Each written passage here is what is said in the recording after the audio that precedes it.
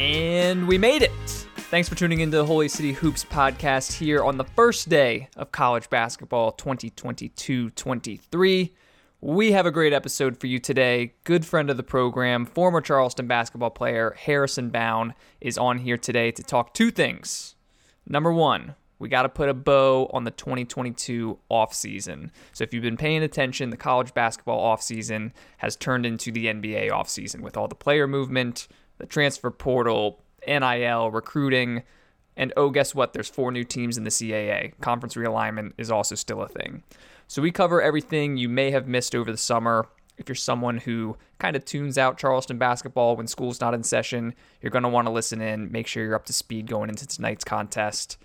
And if you're someone who obsessively read the tea leaves on a certain top 100 recruit, and you know who I'm talking about, you're still going to want to listen in because we talk about the 3 guys who have verbally committed to Charleston so far and why it is such massive news for the program.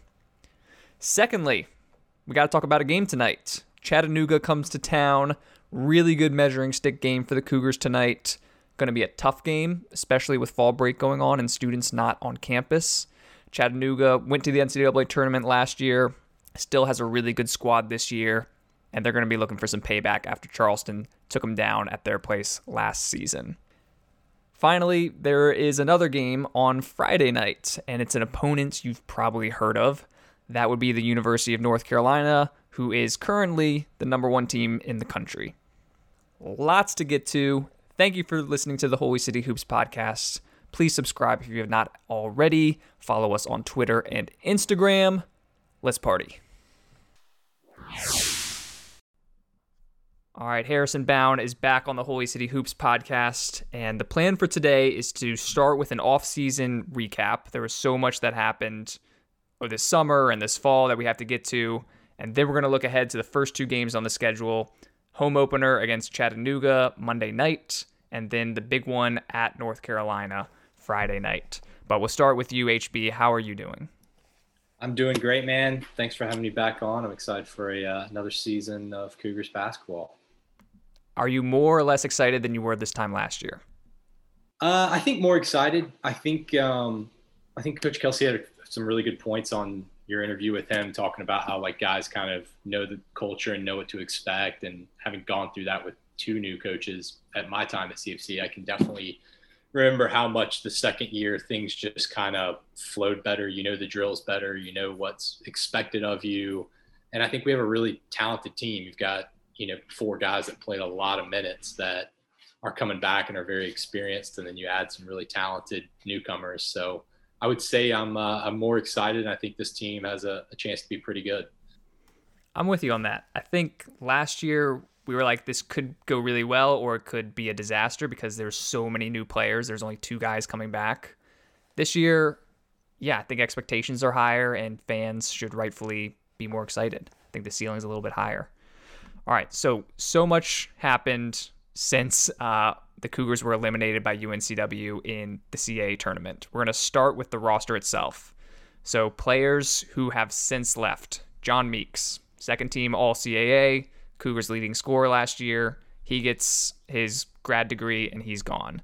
Demetrius Underwood, third team All-CAA, all-defensive guy. He's gone. Osinachi Smart, he has moved on from CFC. I think he arrived in 1996, and he has since graduated, and he is off to greener pastures, playing professionally. And then Brendan Tucker, transfers to Georgia State. He's an Atlanta guy. He heads back to Georgia State. He and OC probably had their best seasons in a Charleston uniform under Coach Kelsey, but both are now gone. And then we lose Nick Farrar, who is now at his 3rd stop in 3 years. He transfers within the conference to UNCW. I want to spend a little bit more time on that one. And then Jordan Sechan, who went from a walk-on, earned a scholarship spot second half of last year. He is gone. And then Nikita Evdokimov, we barely knew you. He was here for 1 semester, and now he has since transferred. So out of that group, who are you going to miss the most? I think probably a tie between, I would say, Meeks and Underwood. Obviously, seeing what Underwood brought to our team at the end of the year, especially, and I know Coach Kelsey hit on this in the first interview, being able to go and play point guard the way he did and kind of form himself into an all-conference player. I just thought that what he brought to our team last year was just a huge piece. He's one of those guys I wish was back for another year. And then obviously Meeks had a great season, and I think some people expected him to be kind of like that go-to scorer, and I think at times he was, but there's definitely some times he maybe struggled with having that pressure of like, we need you to go get 15 to 18 a game. But he's a very talented player. You could see the offense went through him a lot, very skilled player. So I think those two would probably be the biggest ones where I'm like, man, if you put them with these guys that have now played a ton of minutes as a freshman, you add a couple transfers, I think those are probably the two guys that jump off the roster to me where I'm like, okay, I kind of wish we had maybe one more year with those. Yeah, 2 all-CAA talents. 3 of the 4 leading scorers from last year's team are gone. I think that kind of gets lost in that core sophomore class that all came back. But yeah, definitely some talent leaving the building, and those younger guys who were thrown into the fire definitely have to step up. On that note, I'm going to say Nick Farrar. I mentioned this on the No Bid Nation podcast when we did our CAA preview.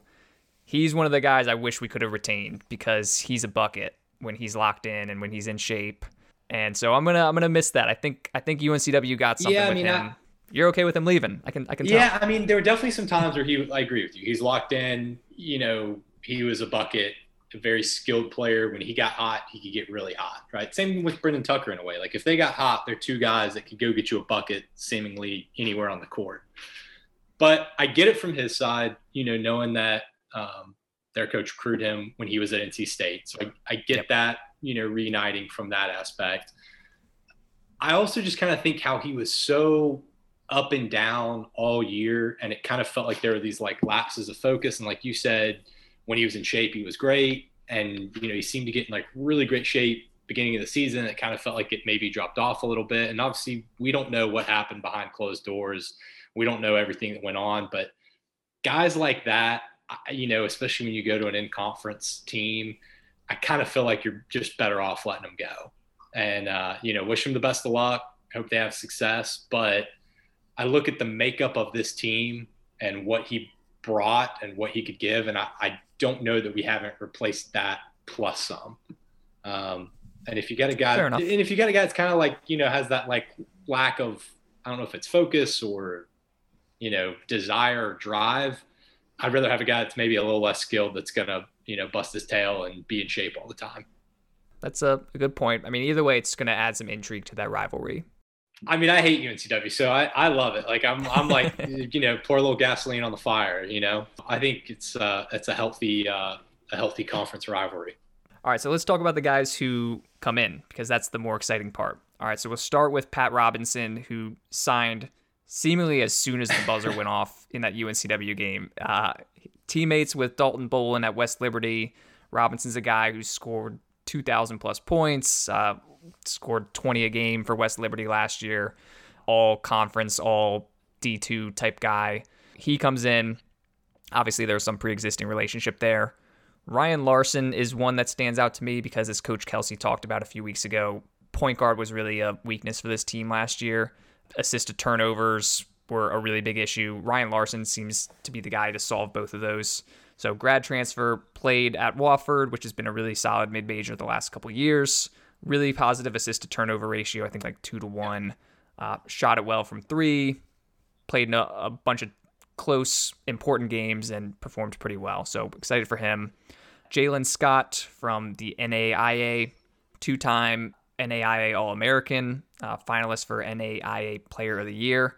We heard Coach Kelsey and Rain Smith both talk about how he projects to be one of the best defenders in the CAA, which is really exciting. Ante Brzovic, he is a sophomore from the D2 level, really talented scorer and rebounder, almost averaged a double-double at Southeastern Oklahoma State, and was freshman of the year in his conference. And then 2 freshmen, Jordan Crawford from North Mech, who's a scoring guard, and then Evan Kilminster from Australia, who's a point guard who played with Rain Smith. And then Khalil London, who sounds like it's going to redshirt, but he's a talented guard as well. A lot of guys coming in. What are your thoughts on the transfers into CFC?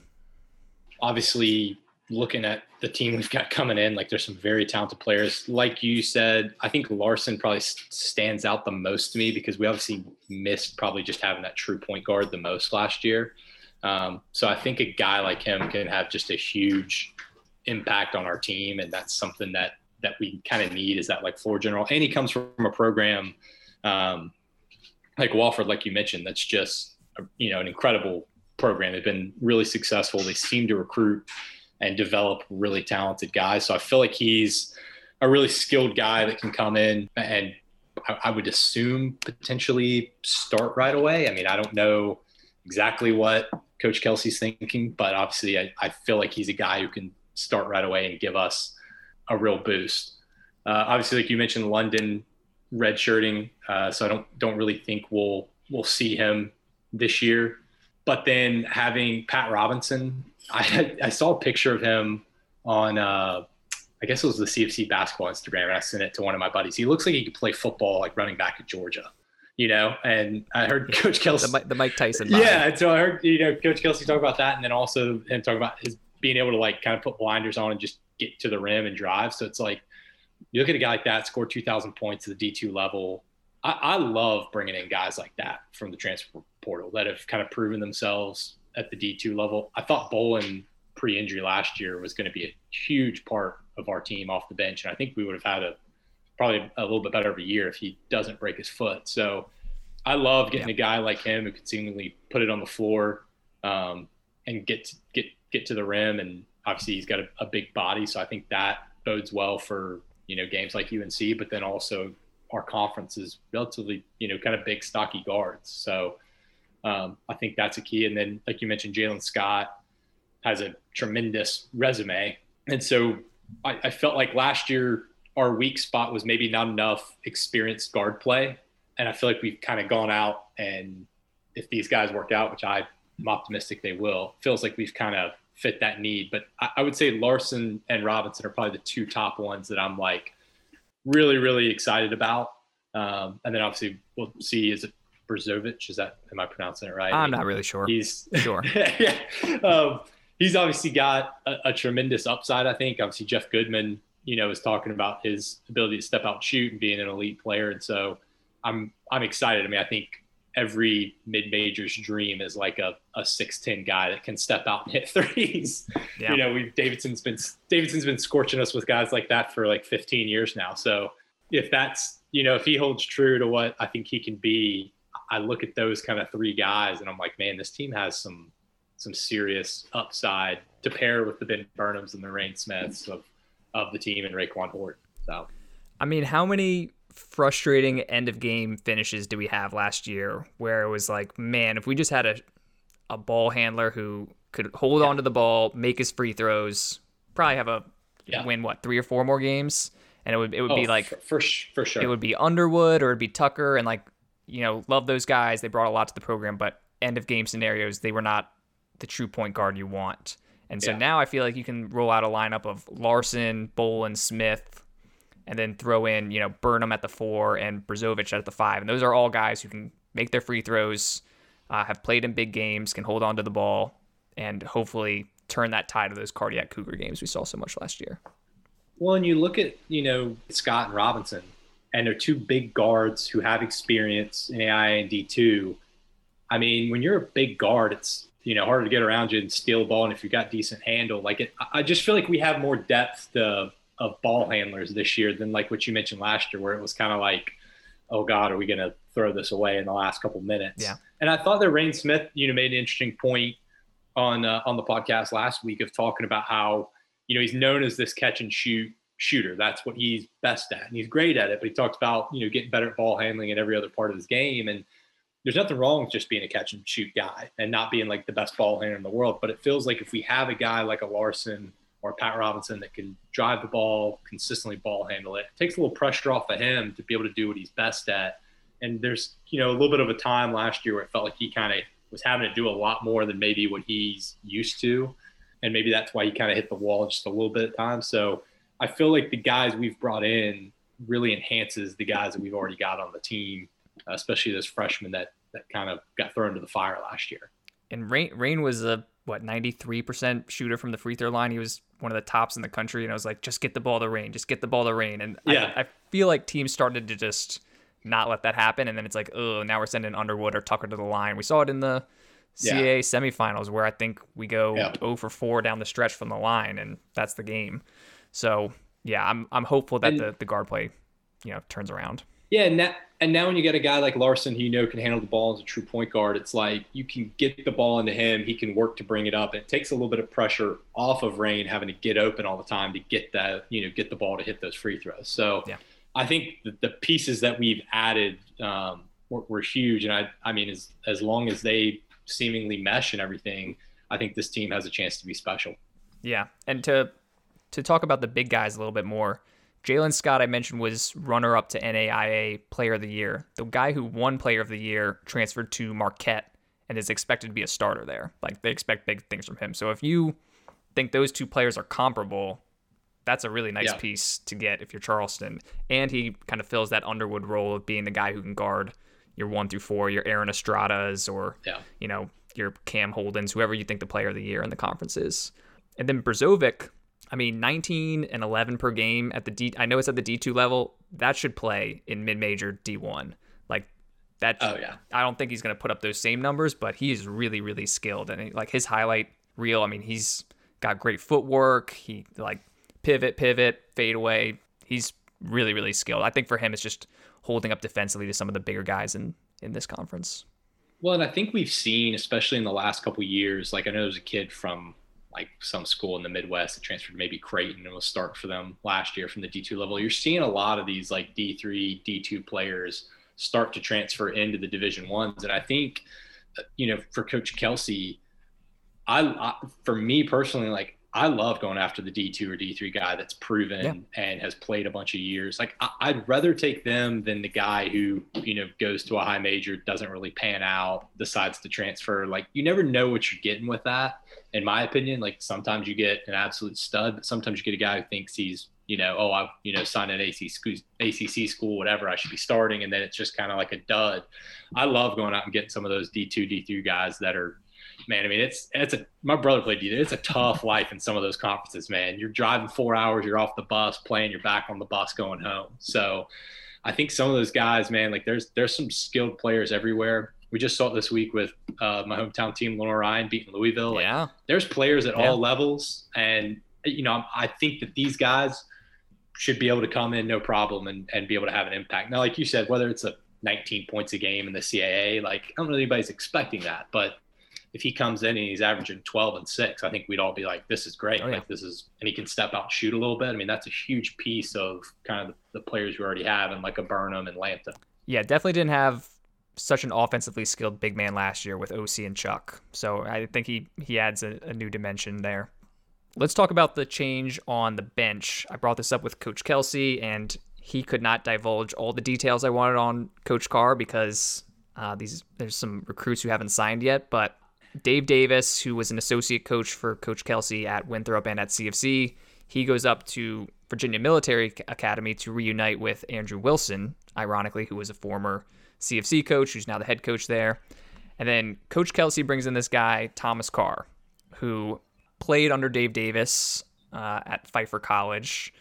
Most recently has had 2 gigs. The athletic director at Word of God Christian Academy in Raleigh, which is where John Wall went to school, TJ Warren, some other NBA caliber guys. And Coach Carr was the director of Team Loaded North Carolina, which is a really, really great AAU program that CFC's recruited guys from in the past. Both those details are important because we'll come back to those on the recruiting front. But before we get into 2023 recruiting, do you have any other thoughts on Coach Carr? I mean, he's obviously known as an elite recruiter, an elite relationship guy. And in today's college basketball world, I think you have to have a guy like that, especially with deep AAU ties. I mean, AAU has become and kind of made that shift when I was in high school of the lifeblood of recruiting. I mean, if you're not playing on a high-level AAU program, you're not getting recruited. And so I think we had to go out and get a guy like that.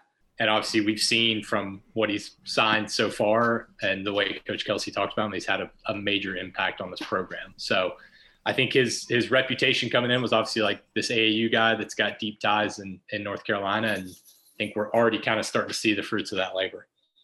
As soon as that hiring is announced, you think best case scenario, maybe he can bring some of those guys from Team Loaded to CFC. Maybe he can bring some of those Word of Christian Academy guys to CFC. So I think the first domino to fall is Meyer Wall, who is a 6'8" forward from North Carolina, 4-star prospect. I think was ranked about 85th, 90th on 24/7 Sports. Had offers from Clemson, Georgia, Georgia Tech, Mississippi State, Ole Miss, Rutgers, Tennessee, Power 5 programs. I think he went to an elite camp at CFC maybe, but like 3 days after Thomas Carr, the school announces Thomas Carr as an assistant coach. Meyer Wall commits. Huge news, reverberates around the CFC fan community. This really talented player coming to CFC. I'm just going to go through all the recruiting news and then we'll rehash it. Yeah. Next domino to fall is his AAU teammate, James Scott, who is a 6'11" center, also from North Carolina. Jeff Goodman announces James Scott, one of the leading rebounders on the Adidas circuit, one of the top shot blockers. He's going to CFC. And James Scott is not quite a top 100 prospect, but had offers from Loyola Chicago, which is a team that's gone to the Final Four recently, New Mexico State, Georgia State, Ohio, other really solid mid-major to high-major teams. So then you're thinking, okay, maybe this is like, maybe there's some legs to this. Team Loaded also has this kid named Freddie Dilion, who is like a top 25 player, like NBA caliber player. And it's like, whoa, if we can get that guy, then we're really cooking with some grease. Freddie Dilion announces his final 10 schools, of which CFC is like the only mid-major of the group. It's like, whoa, okay, this is really exciting. Unfortunately, he decides to go to Tennessee, Rick Barnes, but at least we're in the running there.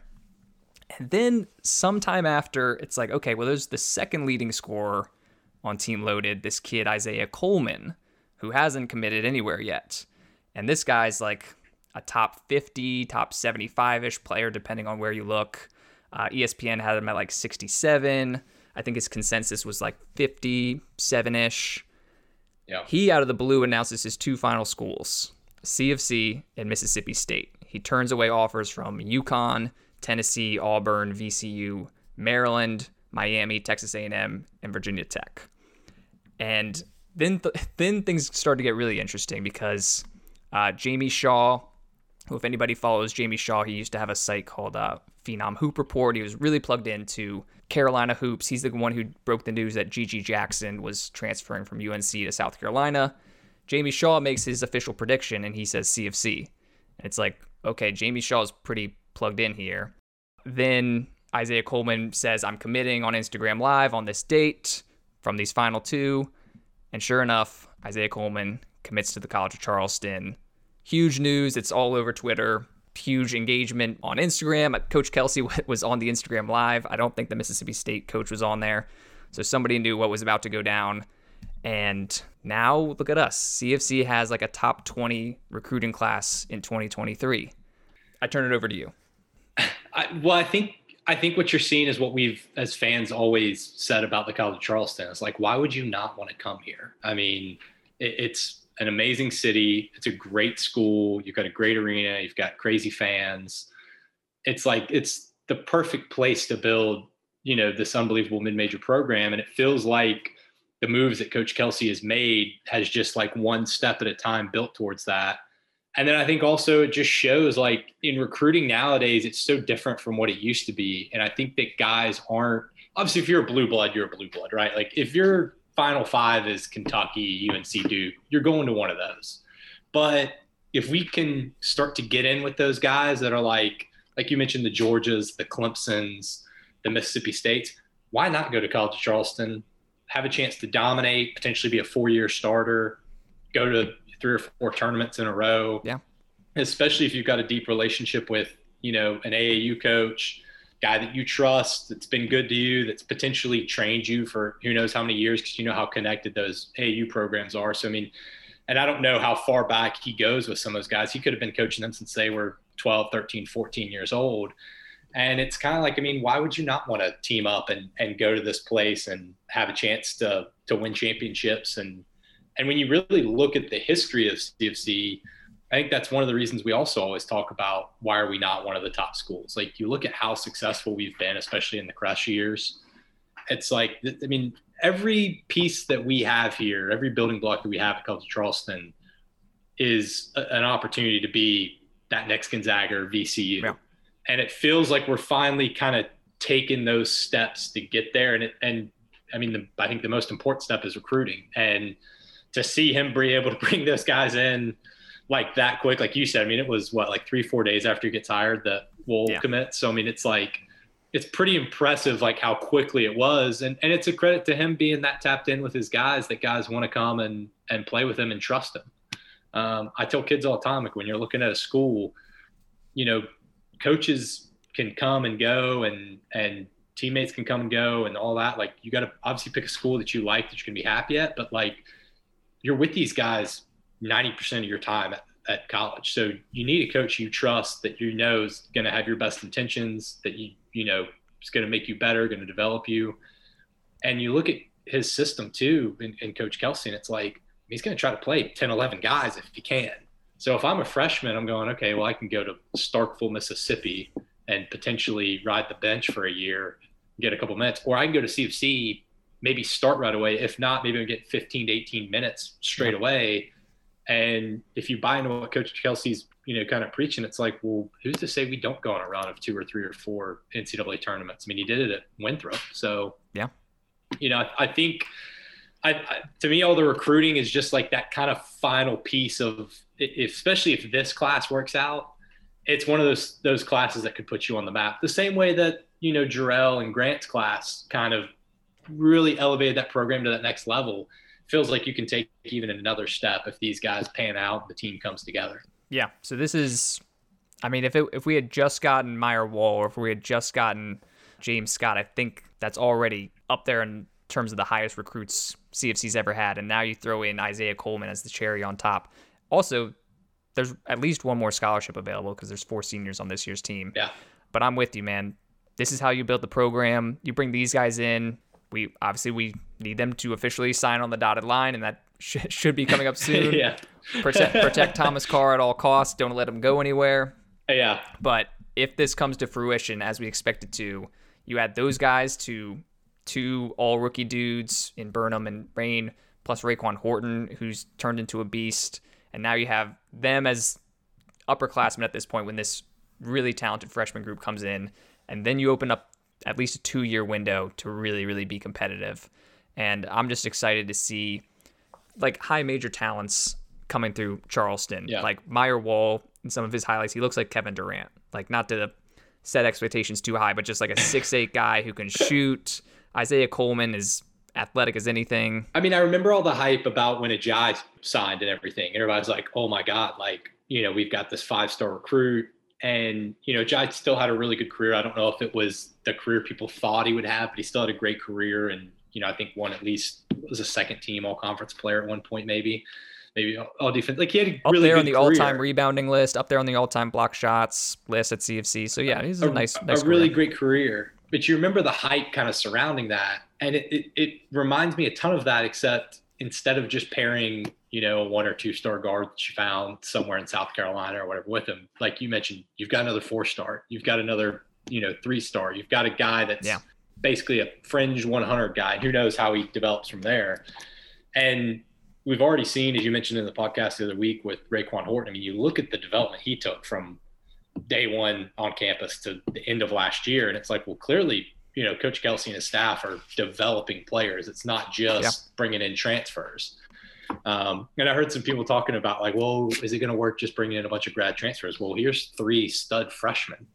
And we just, we've got 4 freshmen that played all last year that you're developing. So to me, I think he's building the program in the right way. And I mean, if we're recruiting like that and getting guys that are, already on AAU teams to kind of buy in together where there's already that chemistry, I'm with you. I think there's a 2 to 3 year window where you're looking at being really, really competitive. I mean, maybe a top 25, we could look up in three years and be a top 25 team, preseason, which would be awesome. I mean, you talk about packing out TD Arena. If we hit top 25 status, that place will be nuts. I don't even want to go there. I'd be too excited.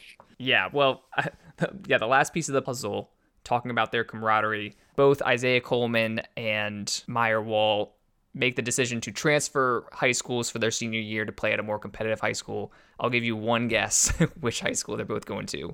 Word of God Christian Academy. I was gonna go with Word of God there.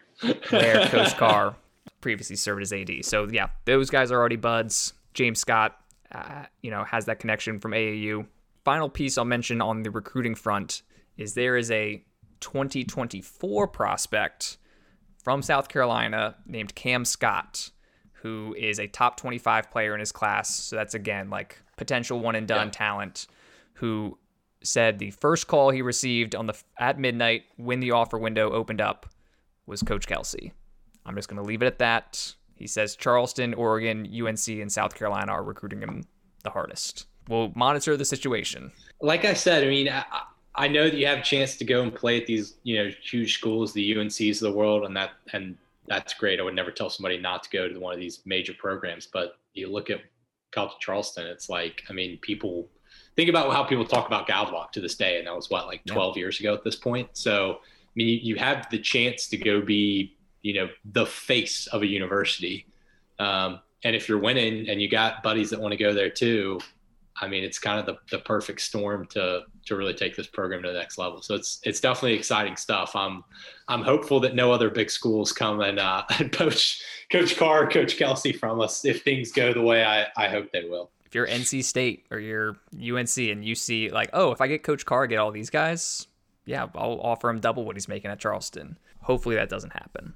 Well, yeah. Hopefully he's bought in and he and Kelsey are close enough that he doesn't get poached. I said last thing on recruiting, I lied. One more thing on recruiting. Gus Yalden was a guy who was a top 100 player in the 2023 class who immediately came to visit Charleston last summer when Coach Kelsey took over. He was like the guy we were all monitoring last year. Is like, oh, he might be a guy who commits. He had Charleston in his Final Four. He eventually chooses Wisconsin. Ironically, Meyer Wall, who we knew for 3 days, is a higher rated prospect. So, and Isaiah Coleman, obviously. So it just goes to show you, you never know what's going to happen on the recruiting front. But Charleston's got a really, really solid class. And you never know with these guys, how many of them go to one of these schools and go, I don't really love it. I'm not playing that much, whatever it is. And their first look might be the College of Charleston. So, yeah. I think that door's always open for the guys, especially when you're in that top 4, top 5 schools, to look back and go, well, you recruited me really hard and had this vision for me. Maybe this is where I should transfer to in a world where everybody seems to transfer. So very exciting. All right, let's talk about one other change from the offseason, and that is the changes around the CAA. James Madison University is out. There are 4 new schools coming in with 1 more to be added next year. Those are Stony Brook up in Long Island, Monmouth up in Jersey, Hampton University outside Virginia Beach, and North Carolina A&T. So these new schools coming into the CAA, it changes up the schedule a little bit as well. So Charleston will still play 18 conference games, 9 at home, 9 on the road. But instead of the traditional pairings, these will rotate every year. So this year at home, Charleston will play Towson, UNCW, Delaware, Northeastern, Elon, Hampton, Hofstra, William & Mary, and Stony Brook. They'll play on the road Drexel, Monmouth, NC A&T, Towson, UNCW, Delaware, Northeastern, Elon, Hampton.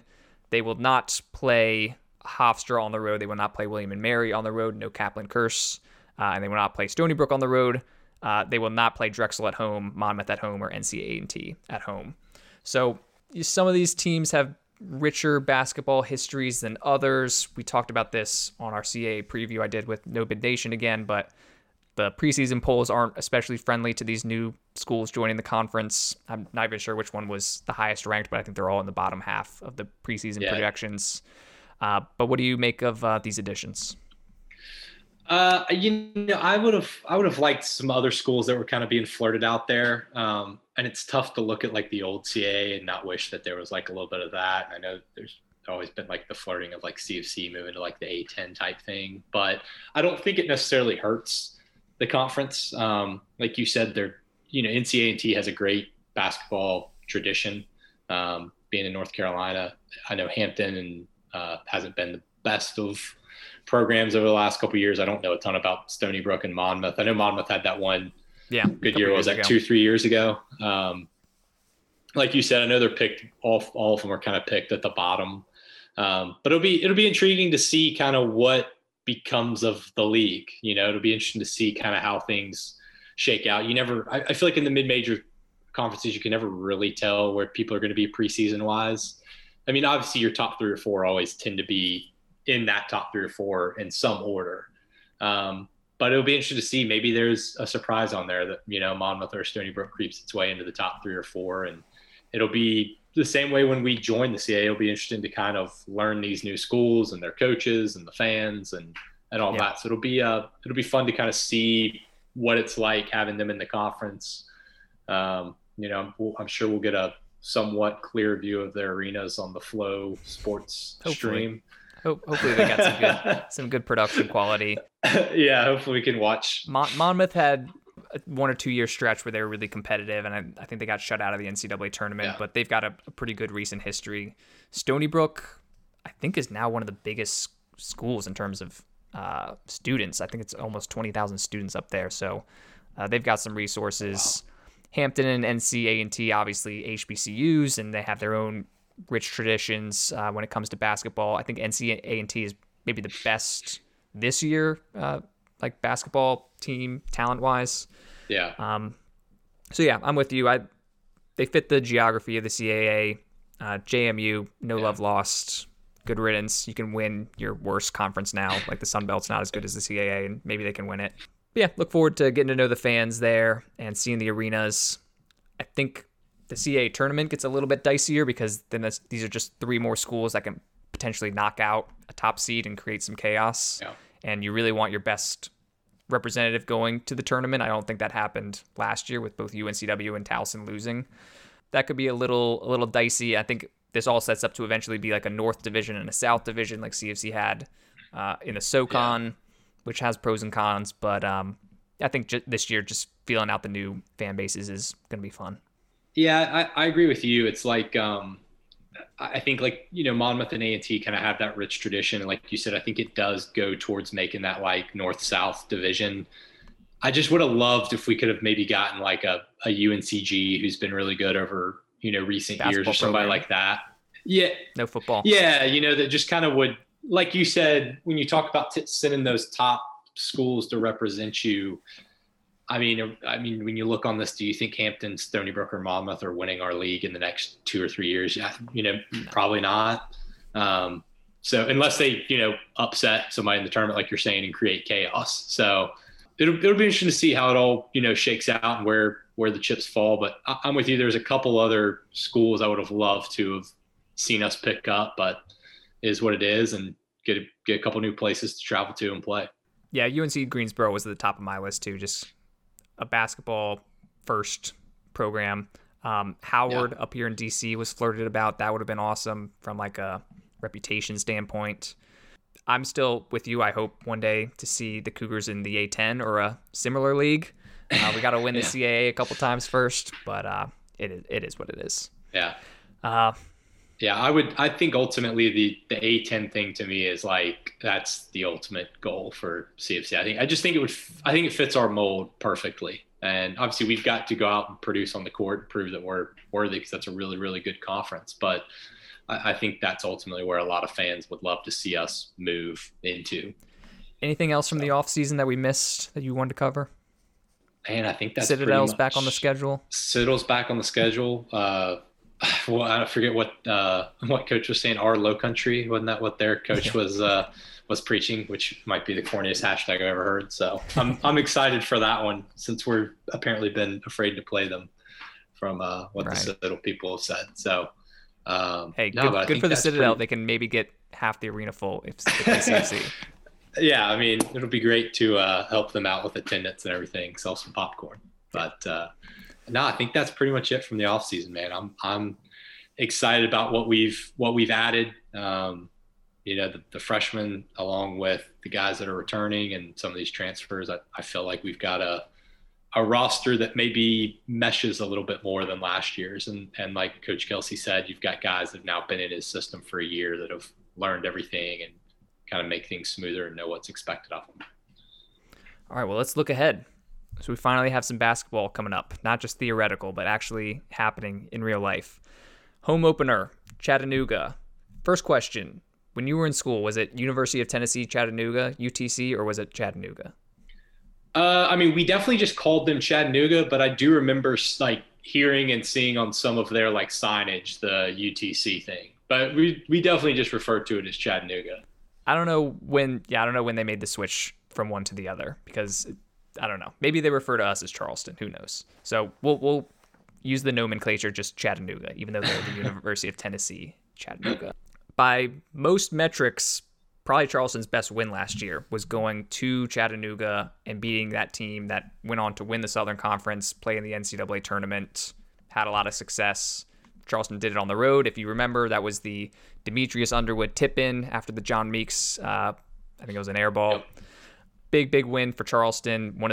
So I guess they beat Delaware, who was an NCAA tournament team, but really their only NCAA tournament caliber win.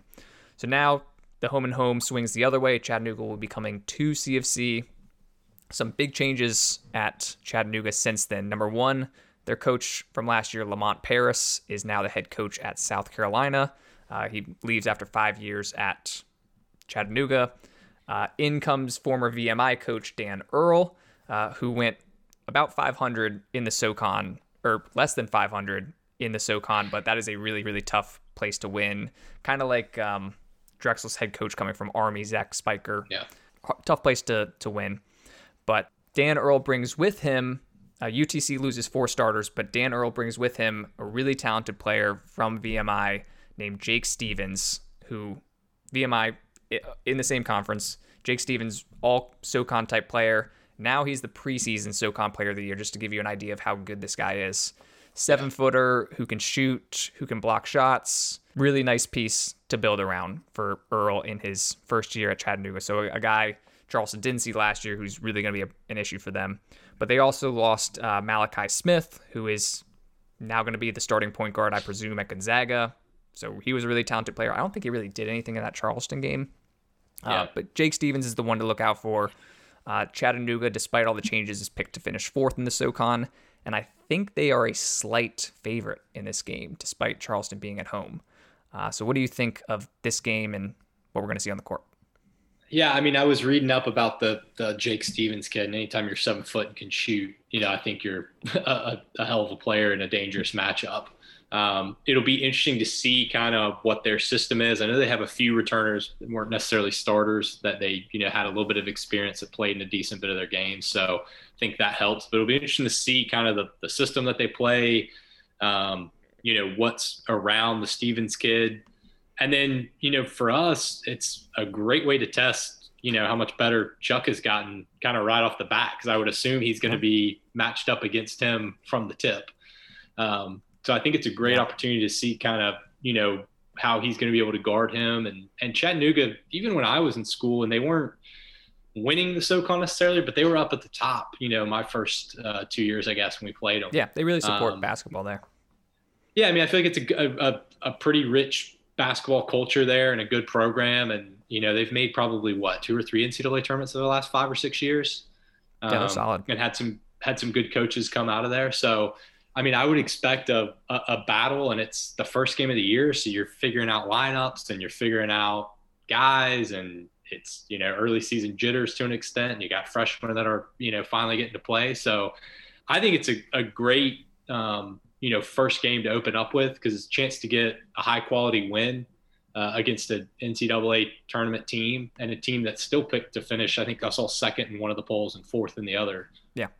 For the SoCon, and play a really, really talented player, knowing that you've got, a Davidson, North Carolina on the schedule coming up later. So I think it's a really good early season test for us. And I'm excited. I'll be there Monday night. And I think in this type of a game, it's a new coach. We've got home court advantage with a couple returners. I think we probably win one, but I would expect it to be back and forth and really close. I think it's going to be a track meet. Dan Earl at VMI last year, that team led the nation in made threes per game. Now, if you ask Dan Earl, he's like, I kind of had to play a certain style because I'm not getting the top recruits. Like VMI, It's like the Citadel. Like there's a lot of extracurricular stuff you have to deal with. So he has said, like, I'm going to adapt a little bit, but I would expect maybe not again. Maybe not a huge change in culture. Like just in your first year at a new place. So Charleston wasn't the best defensive team last year, as we know. So I'm concerned about that. I'm concerned about the Stevens matchup.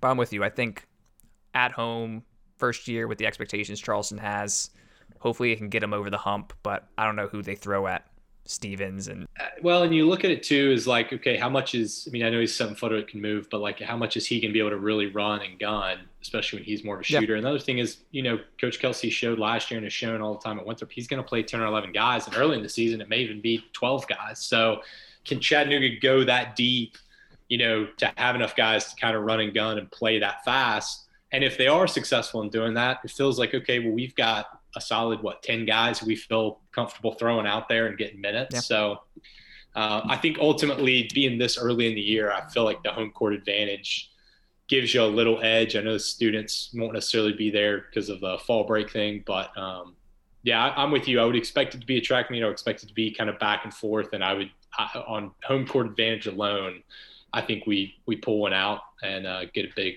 early season win. All right, let's turn our attention to the big game on the schedule. I don't know if you've heard this, but North Carolina is the number 1 team in the country this year. They played in the national championship last year. Yeah. They also they kicked Coach K's ass into retirement not once but twice. They bring back Armando Bacot, who had 24 and 12 last year against CFC. They bring back the Caleb Love, RJ Davis backcourt. They bring in a guy named Pete Nance from Northwestern, who's going to replace Brady Manick, who we saw last year. And yet, Charleston did have a lead against this team at halftime last year, played them pretty tight for the majority of the game, and then the leading scorers in that game were Rain Smith, Ben Burnham, and Babacar Faye, who all come back. All of those freshmen had a really solid game against UNC last year. So I think there's reason for hope, but this is the one we all had circled. Yeah, obviously there's the history between us and UNC from, beating them. Was that God Luck's senior year, I guess it was, maybe junior year. 2010, I think. And then what people forget is that very next year, I think it was junior year, they beat them down here. The very next year, CFC goes up there and loses by like single digits. I think it was close back and forth. I want to say he had like 30 something. And then with Coach Grant a couple years ago, playing tight, in the first half. And then took a lead in the second half. Yeah. And then last year, it felt like we were going to win that game for a good portion of the game. I'll say the same thing I think I said last year when we highlighted this game is if we can stop Armando Bacot, you've got a chance. Now, obviously, a guy like Caleb Love came on very, very strong at the end of last year and was basically unguardable through the NCAA tournament and put Coach K out to pasture. But this UNC team is loaded. I think it's a disappointment if they don't win the national championship.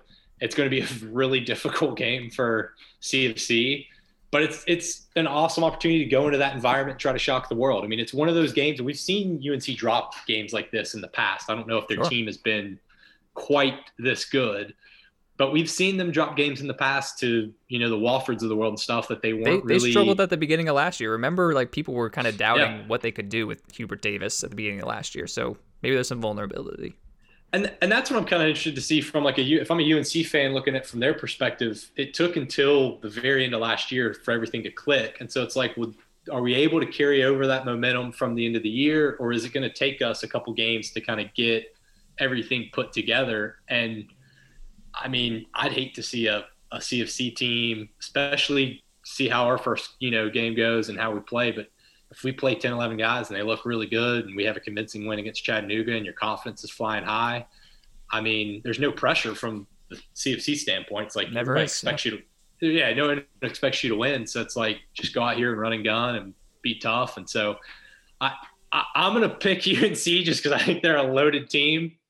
But I definitely think there's a chance for the Cougars. They just there's a lot of talent on that CFC team. So it's going to be a tough matchup.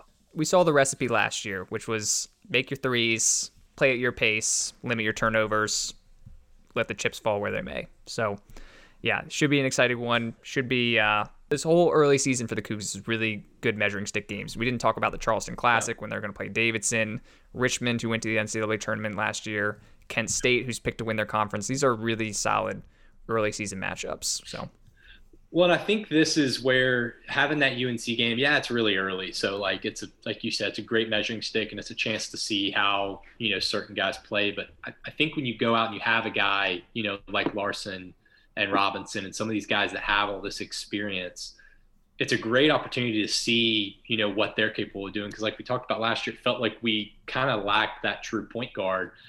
And if you get really good point guard play, against UNC and you don't turn the ball over and you play your game, I mean, keep it tight down the stretch and see, if you can keep it to a single digit game with, under 8 media timeout, you got a shot to win. So I'm very intrigued by it. I don't think to me, I look at that game and as good as UNC is, I don't see it being like, a 30, 40 point blowout or anything like that. I think it's a game that CFC can keep it close for a while. And if you can just make sure that you withstand their runs, don't have turnovers, hit a couple big shots, be dangerous late and see what you can do. Yeah, I'd like to see us open again with the Babacar Faye alley-oop just to set the tone early, They might be expecting that one a little be more ready for it this year. Time. Yeah, they're going to be ready. That's where, like, Brzovic and I guess I say his name. I mean, if he's able to step out and hit threes and bring Bacot out and get him into a little more pick and roll action. And, I love Burnham's game, as athletic as he is. And like Coach Kelsey said, being able to have that knack for putting the ball in the hoop. Like, I don't know, man. I love the makeup of our roster this year. And I feel like as they grow and develop through this season, there's a chance to be really, really special. And I'd love to see us get hot going into the Charleston Classic and have a chance to beat Davidson. And I'd love a matchup with South Carolina, get a little in-state rivalry in the second round. So this is, to me, there may not – I know North Carolina's maybe that one big name on our schedule, but top to bottom, this is one of the most exciting non-conference schedules I think we've had in a while. Really tough. I'll say it again. Yeah. Really, really tough teams, but that's what's going to prep you for the grind that is conference play. Harrison, I appreciate you coming on, man. I will let you get back to your evening, but thank you for coming through. We'll do it again soon. Anything left you have for the people? Man, I appreciate you having me back on. Looking forward to this season, and go Cougars. Looking forward to some games. Go Cougs. See you at TD. All right, brother. Thank you.